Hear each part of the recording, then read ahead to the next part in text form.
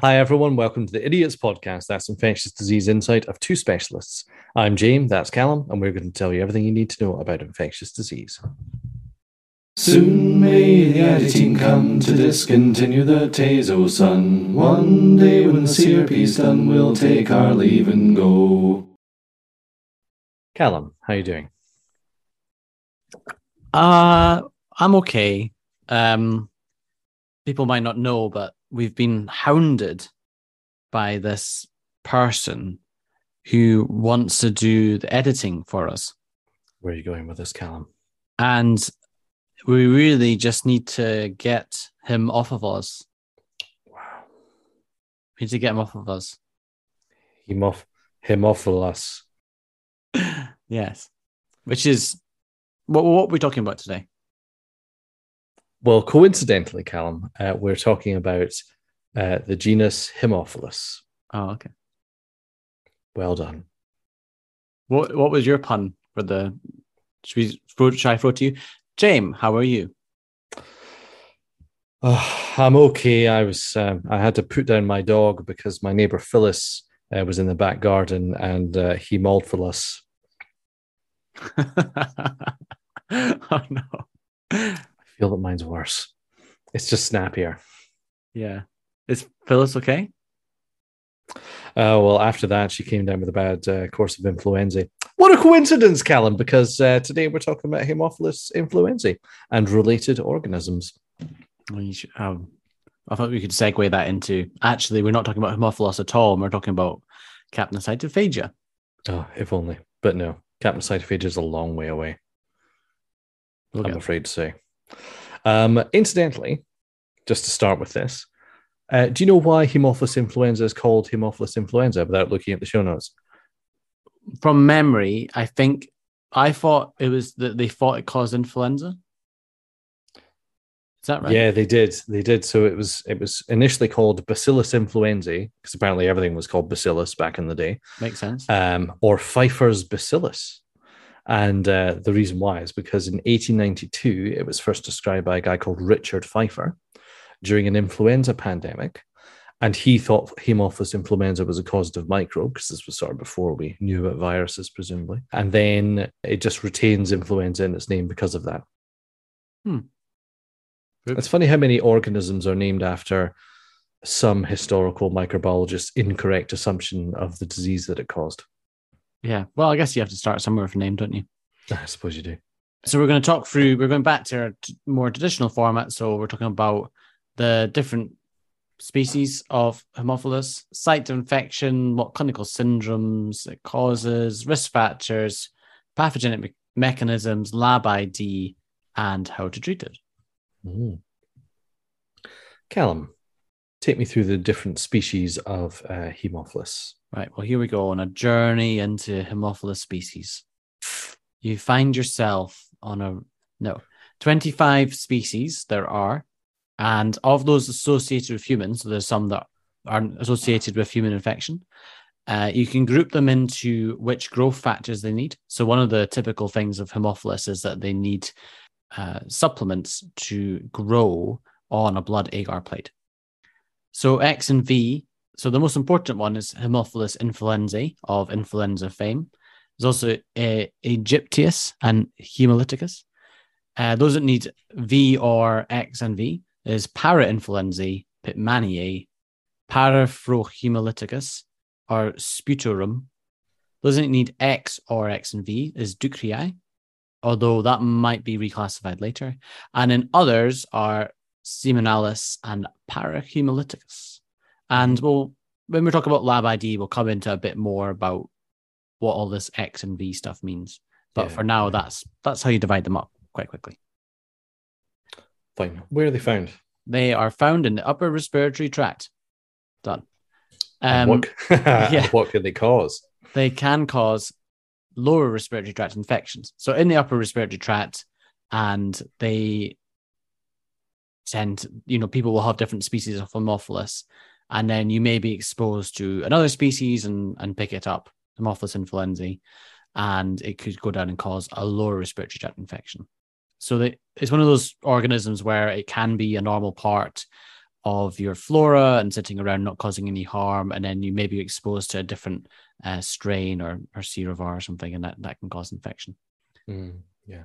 And it can become more invasive as well. So Haemophilus historically was a really important cause of invasive infection. Bloodstream infection and meningitis was very common, but thankfully now we've got extensive Haemophilus influenzae vaccination programs that has dramatically reduced the rates of bloodstream infection and meningitis.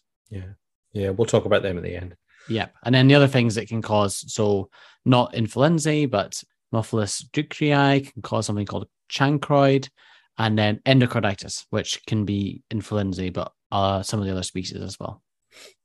But most commonly influenza, which is the type species as well, by the way. So in terms of Haemophilus influenza, that's the main organism, and we're going to sort of chat about it in a little bit more detail now, and then we'll give an overview of what the rest of the species can cause. Who's at risk of getting Haemophilus influenza or Haemophilus infection at all, Callum? Firstly, everyone's at risk. And then those that are at increased risk are those who are under 5 or over 65, patients who have either complete or functionally splenia because it's an encapsulated organism, so it sits there with our meningococcus pneumococcus. Patients with sickle cell disease. It's related to impaired clearance, so that they're not functionally splenic, but because they're pulling so many diseased red cells out, it's almost like the spleen doesn't have time for the Haemophilus. That's the way I've always thought about it, at least. Oncology patients? What does that mean? People on chemotherapy? It means people with cancer, Callum. With cancer. HIV, what does that mean? It means and those with complement deficiency. So a couple of risk factors. I think asplenia is probably the most important one in our context. Yeah, but really it's age extremes and anything that would impair your ability to clear the Haemophilus bug out of the bloodstream. And so that typically means stuff which targets the capsule, such as having an organ full of macrophages constantly filtering the blood, or you've got neutropenia because of chemotherapy or whatever cancer treatment you're on, or immunodeficiency. So let's talk about Haemophilus influenza first, and then we'll circle back to the other organisms.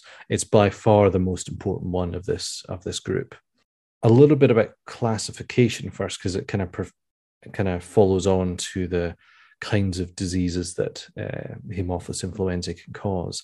So there are capsulated and non-encapsulated flavors of Haemophilus influenzae, and they are typed A, B, C, D, E, and F.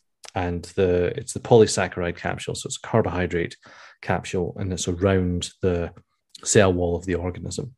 And these are kind of sources of kind of virulence. And you've also got non-typable or non-encapsulated strains, and they cause different kinds of disease, typically milder disease.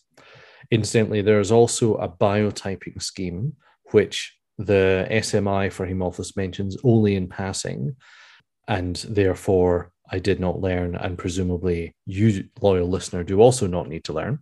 But there are 1 to 8 different biotypes, and it depends on how the individual organism processes urease, indole, and ornithine decarboxylase, about which I know nothing at all. Callum, anything to add there?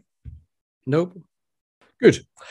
So Haemophilus influenza B, like Callum said, was a very common cause of meningitis before it was introduced into the vaccination program. And it's still an issue in some parts of the world where it's not part of the pediatric vaccine program. But it's uncommon, certainly in the UK. It was mostly children under the age of 5. The mortality was about 5 to 10%, depending on your sources. Other diseases are bacteremia, obviously, generally biotypes 1 and 2, of Haemophilus influenza, although as previously stated, I know nothing more about the biotyping. And then stuff related to the upper respiratory tract, so epiglottitis, but also orbital cellulitis. It's in the upper respiratory tract and it's moved somewhere it's not meant to be, but local. That's how I think about it, at least. Yeah, I think epiglottitis in particular was a disease of Haemophilus influenza type B. So, if you read a lot of textbooks, they talk about epiglottitis, and now when you see it present, it's rare. Mm. And yeah, with like sort of Staph aureus and other organisms. But Yeah, the typing has shifted really, or the causative organisms have Yeah. shifted a lot, and it's less common, thank God. Yeah. And then other things that they can cause: meningitis, bacteremia, endocarditis, as previously stated, but also things like septic arthritis and uncommonly skin and soft tissue infection. Contrasting that with the non-typable or non-encapsulated Haemophilus influenzae, they cause much milder disease and generally in parts of the body related to the upper respiratory tract. So things like otitis media, sinusitis, tracheobronchitis, kind of upper respiratory tract things. They can occasionally descend to cause pneumonia, and rarely they can cause invasive disease, presumably in an immunocompromised patient. But they are overall the kind of flavor of diseases that they can cause. It's much milder. Mm. Let's jump up to the top, Callum, and mention the mimics of Haemophilus influenzae. So why don't you tell us about Hemolyticus and Aegyptius? Hemolyticus and Aegyptius are other species of Haemophilus that can mimic influenzae. And Hemolyticus in particular is generally speaking an upper respiratory tract commensal. It can rarely cause invasive disease, but generally speaking, it's something that you don't bother identifying in the lab. It's quite different. And Aegyptus is similarly an organism that you want to differentiate from influenzae in the lab, but doesn't tend to cause clinical disease. And then next we've got the parainfluenzae, which is sort of the other kind of big hitter. Again, it's commonly found in cases of otitis media and sinusitis, and is notable for being cultured from the sputum of chronic bronchitis or COPD patients. But that's about it, really. Yeah, you see it pop up in respiratory samples quite a lot, and I think we generally dismiss it as not that important. Yeah, in terms of virulence, they're much less likely to be the trouble. Luckily enough, they're usually caused by standard therapies for COPD, aren't they? Yeah, but and then in terms of other things, you've got Paraphrohemolyticus, which again is found in the upper respiratory tract, can be cultured from sputum and urethral discharge. Of the significance of that is kind of uncertain. There's Pitmanii, which is a mouth commensal, which rarely causes opportunistic infections. And there's Sputorum, which was cultured from sputum, has been cultured from blood in the past, but really there's not. This is very small fry at the moment. What about Ducreyi? Yeah, Ducreyi is interesting because it causes a very different infection. It causes something, so Haemophilus ducreyi or Ducreyi, who knows? It causes chancroid, which is a sexually transmitted infection, which results in quite a painful ulcer. So if you contrast that to a chancre, which is primary syphilis lesion, which is a painless ulcer, and we know that the word ends in oid, so it means like. So chancroid is sort of like a chancre. So that's how you can remember it causes an ulcer. And then it also causes like quite marked inguinal lymphadenopathy.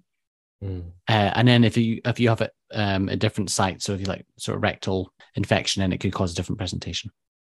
Sure. It can also cause skin infections more generally.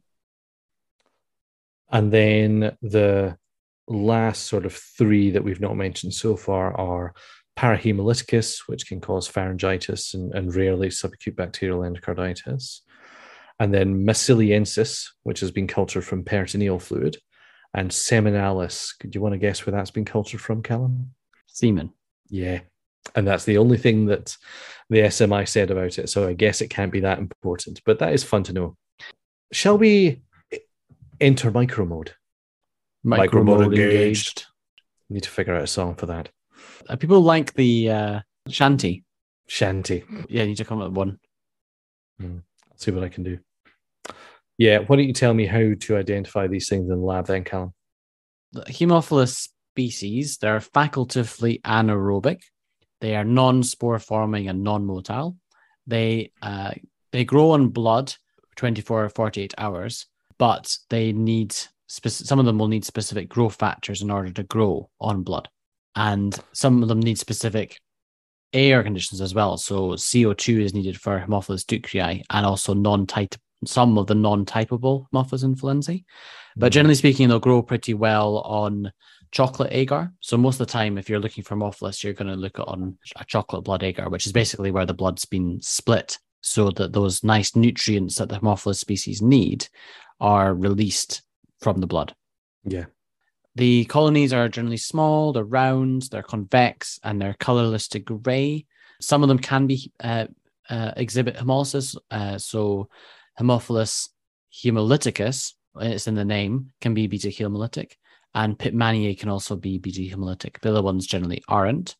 And on microscopy, they're sort of defined as coccobacilli, or they can be more oval, so they can be more bacillus formed.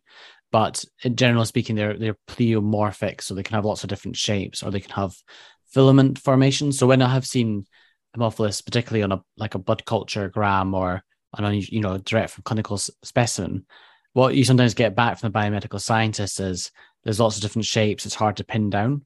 And people are always a bit reluctant to just say, I think it's this specific organism, because, that's quite a big call to make. But when you read back what they've written, and then you get the ID back from Haemophilus influenzae or whatnot, it's like, oh, that does make sense. Clearly they were thinking that, but they just wouldn't commit to it because microscopy is difficult.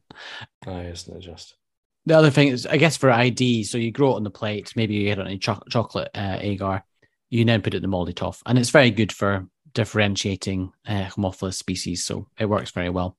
Yeah, but actually, I mean, most of the identification is now done with moldy, particularly from sterile sites where you don't have to worry about, like poor or mixed colonies or things like that. And in particular, Haemophilus influenzae and Haemophilus hemolyticus, which otherwise are pretty hard to tell apart, the molded off can do a pretty good job of doing that. Yeah, I feel like we're slightly sad every time we say, just ID it with the moldy toff. Don't get us wrong, it's brilliant. Listen to the moldy toff episode. We're big fans. True, but I do think that for this organism, because this is likely to turn up in an exam because it's an easy question to set, you do need to know a little bit about how to ID this. In the if the moldy breaks scenario, and so the other ways that you can identify with Haemophilus influenzae with capsule typing is with antisera, and you can do a PCR, which kind of looks at the capsule operon and sort of says, is it 1, 2, 3, A, B, C, D, E, F, or non. But let's now talk about X and V tests. So we talked about X and V factors. Yeah, X factor that Haemophilus need. Yeah. And then we didn't really explain them in detail, so let's do that now. Yeah, so they're both they're called X and V, and we use them in the lab to ID, but they are like basic parts of the cell, like they're constituent, like useful things that blood cells will use. The X factor is hemin, and the V factor is NAD, which is nicotine adenine dinucleotide. Thank you. And that is like your NADP cycle and energy. So it's an intrinsic and very useful part of the cell. And so V factor is NAD and X factor is hemin. And the Haemophilus, like some species need one but not the other, and some need both, and some need none. And so you can use that to get pretty close to to the species identification, and probably close enough to be honest with you, where it doesn't really make much of a difference. Isn't that right, Cal? Yes. Okay. Yeah, I think so. So like to take an example, so I've got a table here in the prep notes, which is sort of color coded according to which, and Haemophilus influenzae needs both X and V. So if you incubate it just with X and just with V, and what we're doing here is we've got an agar plate and we're putting 3 discs on, one of which has only X factor, one of which has only V factor, and another one of which has both. And if the Haemophilus doesn't grow next to the X or the V factor, but grows just fine next to the X plus V, it's presumptively diagnosed as Haemophilus influenzae, but could also be Haemophilus hemolyticus and Haemophilus aegyptius. So they're both X plus V dependent. And they're all, the other differentiator test that we sometimes use is porphyrin. testing, and they're all porphyrin test negative too. So there's literally no way to tell between them. Contrast that, if you like, with Ducrey, which is X factor. It will grow around X factor and X plus V, but doesn't grow around V factor.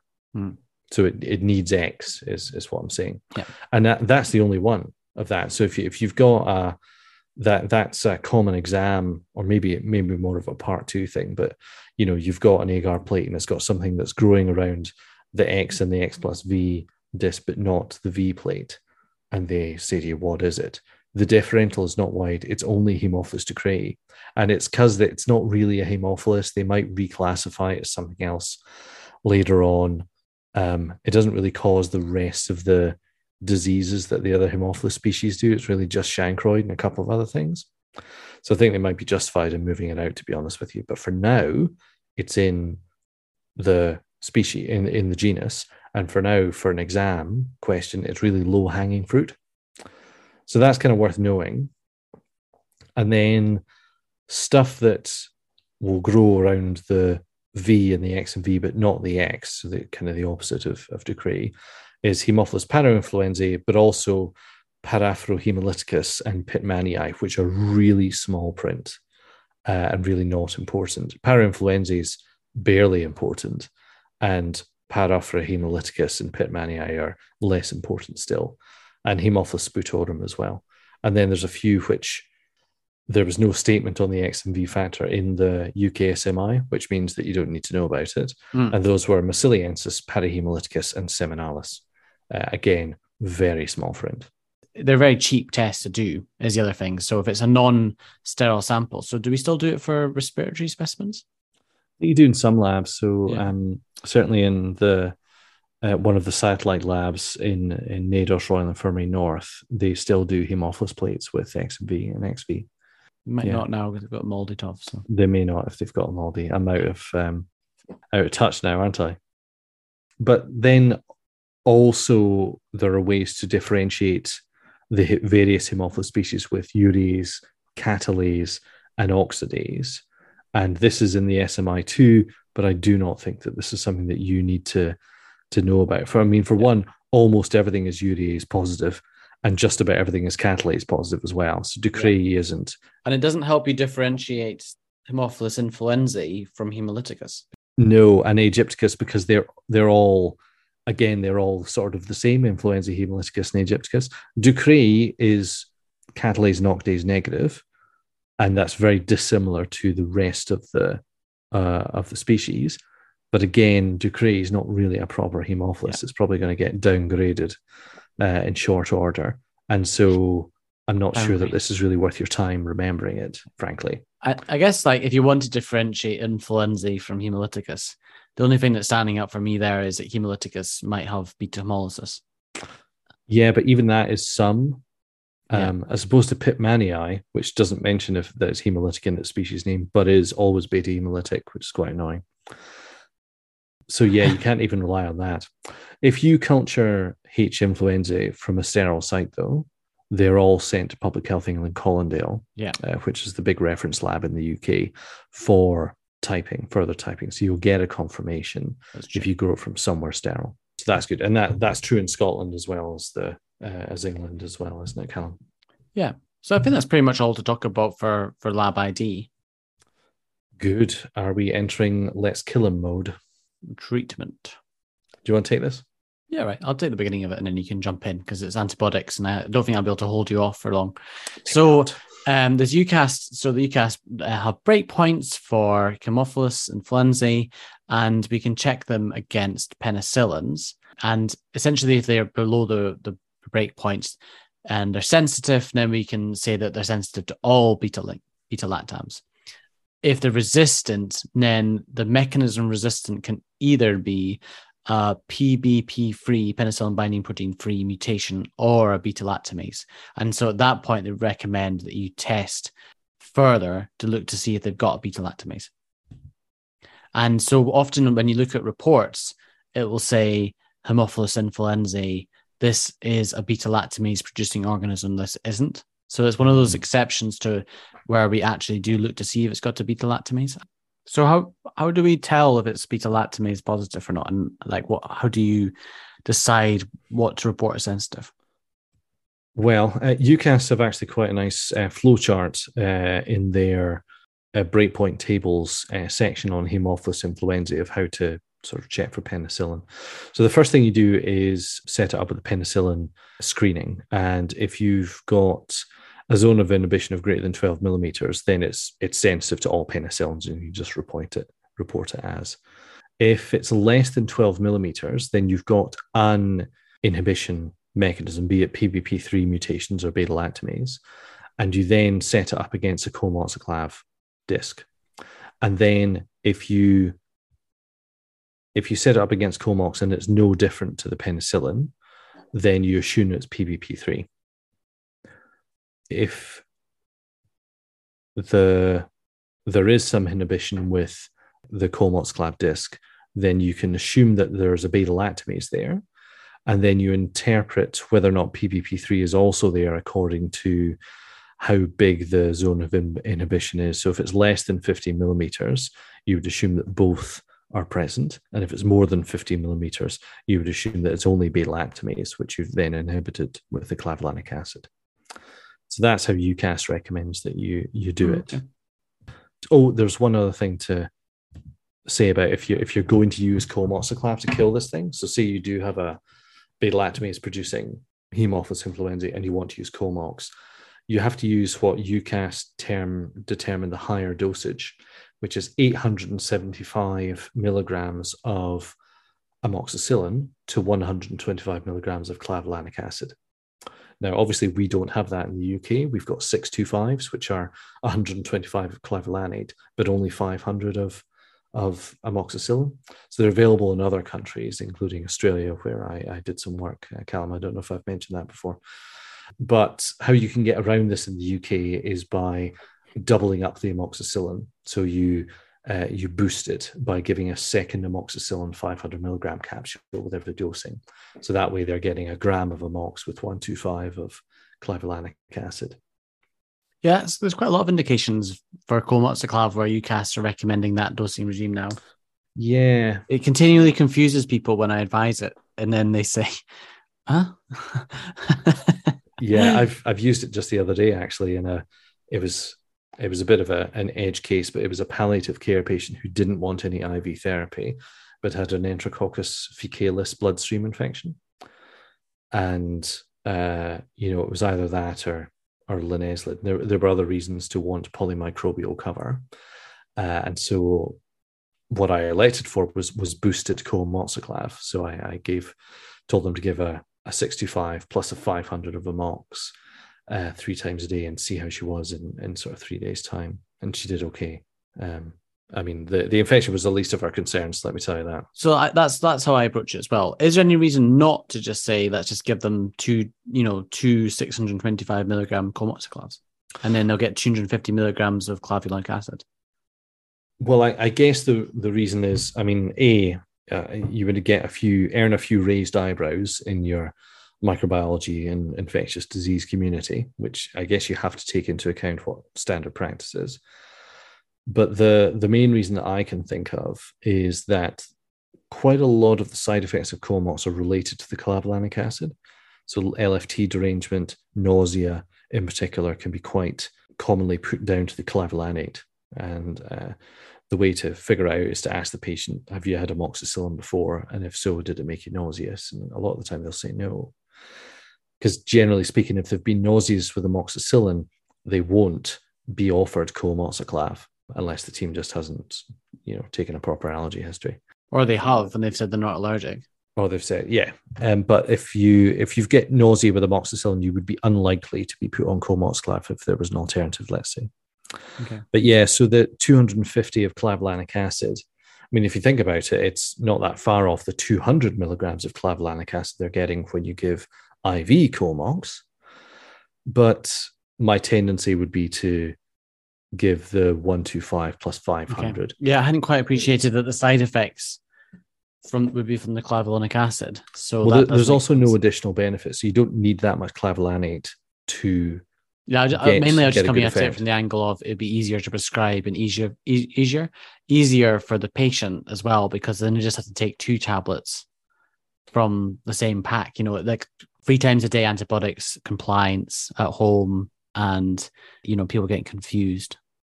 I mean, what we really need is the 875125 formulation of Yeah. Colmox-Clav in the UK. Let's do it. But yeah, If anybody's a man can listening, dream. and that's within your gift to organize, let's do it. In terms of other things that you can use, Callum, for killing? Yeah, for killing Haemophilus, so cephalosporins, but not first generation cephalosporins.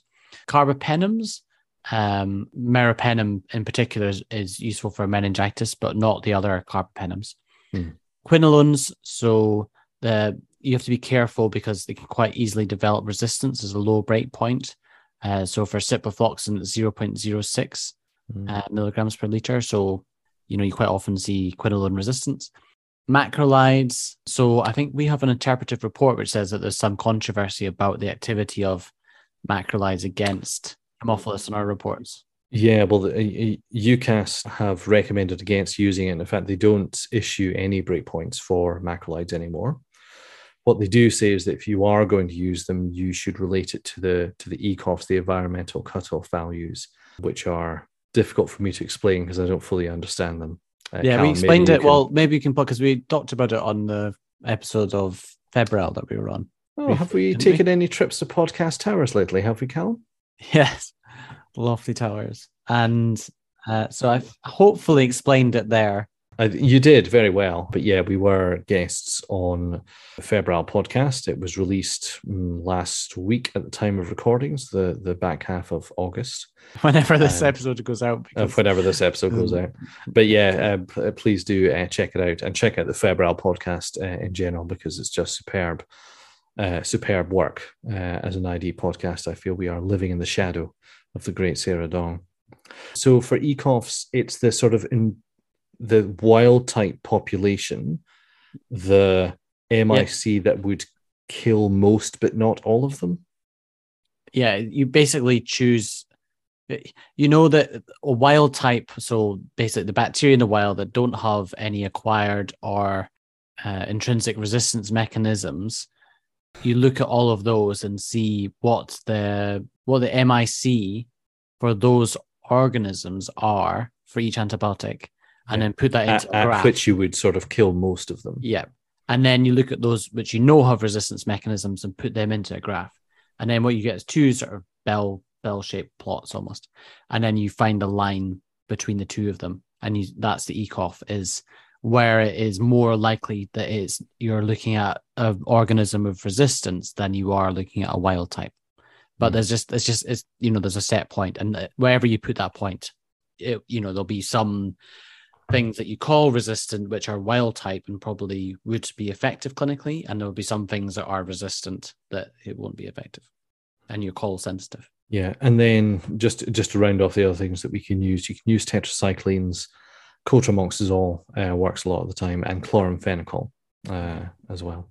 Yeah, it's a tricky thing when you've got a patient who's got a Haemophilus infection and they've got a penicillin allergy. You quite quickly run out of treatment options. It can be quite a difficult clinical situation, particularly with the problems of macrolides, I'd say. Yes. I did find a study of COPD patients, Haemophilus influenza cultured from sputum of COPD patients. About 2/3 of them were amoxicillin resistant, of whom 50% had a beta-lactamase, and about half of them were macrolide resistant, according to the old criteria. So amoxicillin in itself and macrolides are sort of unlikely to be effective. And, because Haemophilus is, kind of common in COPD patients, certainly more than in non-COPD people coming in with pneumonias, I think it's a fairly solid reason for using, like in favor of using doxycycline as your empirical therapy for infective COPD exacerbations that you think are bacterial, which should be a small proportion of the COPD exacerbations that you're seeing and treating. It's quite a lot, yeah. So that means 1/3 of Haemophilus in COPD patients will have a beta-lactamase, because it was half of 66%. No, it's 50% solid. Oh, okay. So Yeah, and 50%. 16% presumably had a PPP. Yeah, I see. but yeah, so that's quite a lot, and Do we have data on doxycycline resistance rates, or is that not? not from that study. No. Okay. Because it feels like practice has changed a lot now. Like most places are using doxycycline. Certainly, we're using it a lot for COPD, hospital-acquired pneumonia. Yeah. There's been a general move away from macrolides and an increased recognition of toxicity with clarithromycin, cardiac toxicity, drug interactions. So yeah, I mean, in Australia, they think we're all crazy for using clarithromycin as our standard. yeah, It was as if we were looking at another country that was using erythromycin, and all their patients were getting like GI side effects. People Yeah. think they were nuts. Well, the Aussies think that we're nuts for using Clary because of this QT prolongation issue, and they use azithromycin as their default. It's once a day as well, and it's not like it's expensive. Yeah, I guess the main downside for Zithro in my head is it's got this really long tail period. So are you, as we've seen in the STI section, we use a lot of azithromycin and you end up with lots of resistance. Well, you do, but I mean, is that just a feature of the kind of dosing that was being used in those STIs? Usually they were one-offs, and initially the doses were quite low. Like now, if you recommend them at all, it's like a gram stat, and that's a big meaty dose. Yeah, that's true. I guess I don't know. The same concern has been raised about what's the long-acting dalbavancin. Yeah. So like the people are thinking, will this just teach all the enterococci in your gut to be VREs? And people are worried about it, but I've seen no real world data to suggest that that's the case. Yeah, I guess because it's such a large molecule, will not stay in the bloodstream and the extracellular space. Is less likely to cross into gut. I mean, the hope would be that, but I mean, you get vancomycin is a big molecule that stays in the intravascular space, and you still get vancomycin resistant enterococci. Cam, do you want to say anything about the vaccines? The vaccines are great. Well done, whoever invented them. Really happy. So it's been part of the UK routine schedule, the Haemophilus influenza B vaccine. It's very effective, given young children, and also it's given for those who have increased risk. So people who develop asplenia or splenic dysfunction, those who are diagnosed with complement deficiency as well. So it's, something that's important to think about in risk areas. Yeah, it's been part of the UK schedule from 1992. So that's when everybody will have been vaccinated for it. And importantly, it's only for capsule type B. There's no cross protection from other capsulated strains or non-typable Haemophilus influenzae. So you'll still be susceptible to infection from those things, but it was rolled in there as a meningitis prevention mechanism. And as far as that goes, it's been blisteringly effective. Yeah, I've got some data. So prior to the introduction of the Hib immunization, an estimated annual incidence of invasive Hib disease, so this is like, when it's become very serious, not let alone just low-level infection, was 34 per 100,000 children under 5 years of age. Or to put that in another context, 1 in every 600 children developed some form of invasive Hib disease before their 5th birthday. So, that's a huge burden of disease.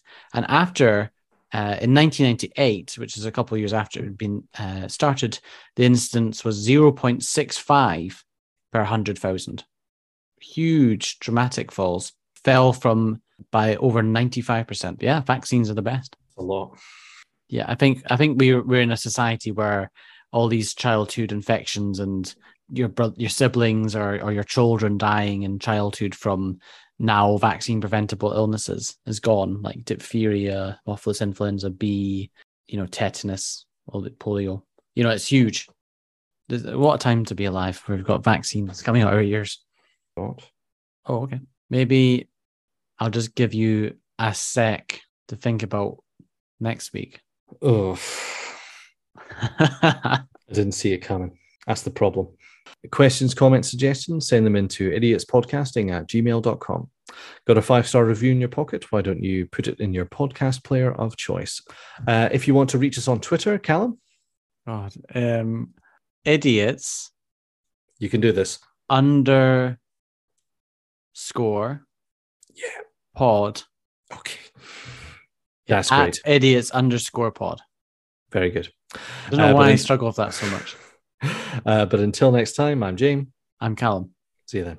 Bye. Now that the episode's done, we hope you learned and had lots of fun. So go forth and treat people with some of what you now know.